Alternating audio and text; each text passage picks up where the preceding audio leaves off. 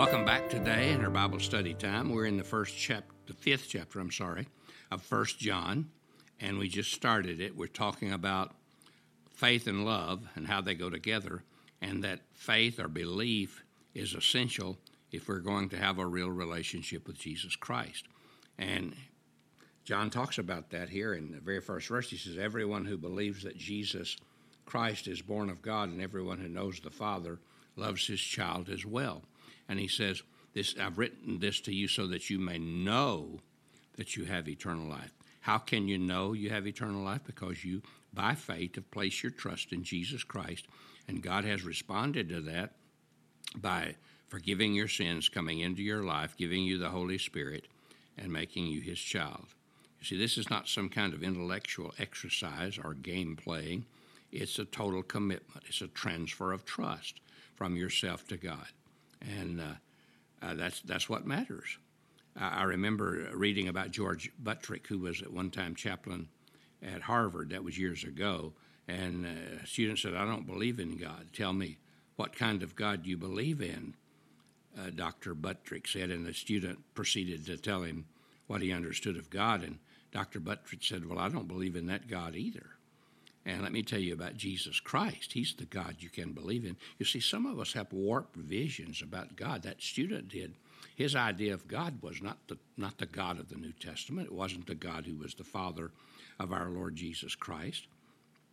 And that's why he says, in everyone who believes that Jesus is the Christ is born of God. And Christ means the Messiah, the one who came in the flesh, the one who came from God, the one who is able to meet God's need.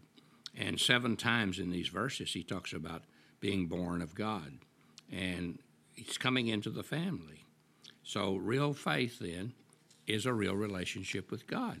And real faith also produces real results. It produces love for God and love for other believers. In John 1, he says, everyone who loves the Father loves his child as well. When we trust Jesus, love for God is a response to God's love for us, and it's also a response to love other people. He also says we'll keep God's commands if we love God, and that we will love other believers. Traveling in other countries across the years, meeting people who were believers who couldn't speak my language or didn't have my culture or my background, I found an immediate connection with them that was amazing, a connection that I did not have with a lot of people who spoke my language and knew my culture and lived in my hometown. The reason was we had that relationship with Christ, which bounced over and bounded past all kinds of barriers and other things. And when we come to know Christ, that bonds us with people that we will meet across the years from all kinds of backgrounds, all kinds of languages, and all kinds of cultures. And that love for Christ will also give us that love for them. But this faith that I'm talking about produces obedience. This is love for God, he says, to obey his commands. And his commands are not burdensome.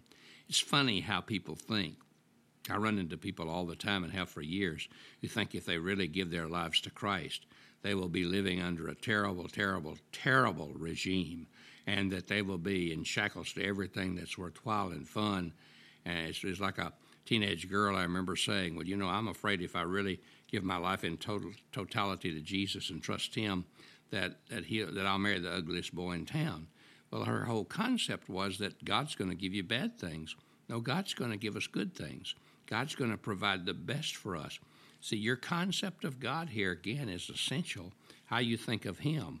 And if you think of him as love being the source of everything, love being the fountainhead from which everything else flows, and you begin to grasp a God who really, really cares for you enough to send his son to die for you, that's the God you're to obey.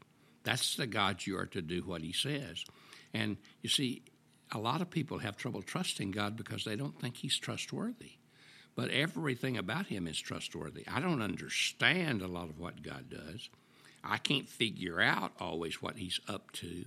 I don't even know sometimes when I read the Word what he's telling me to do. And sometimes I don't know when in my heart I know he's leading me to do something, why he wants me to do that.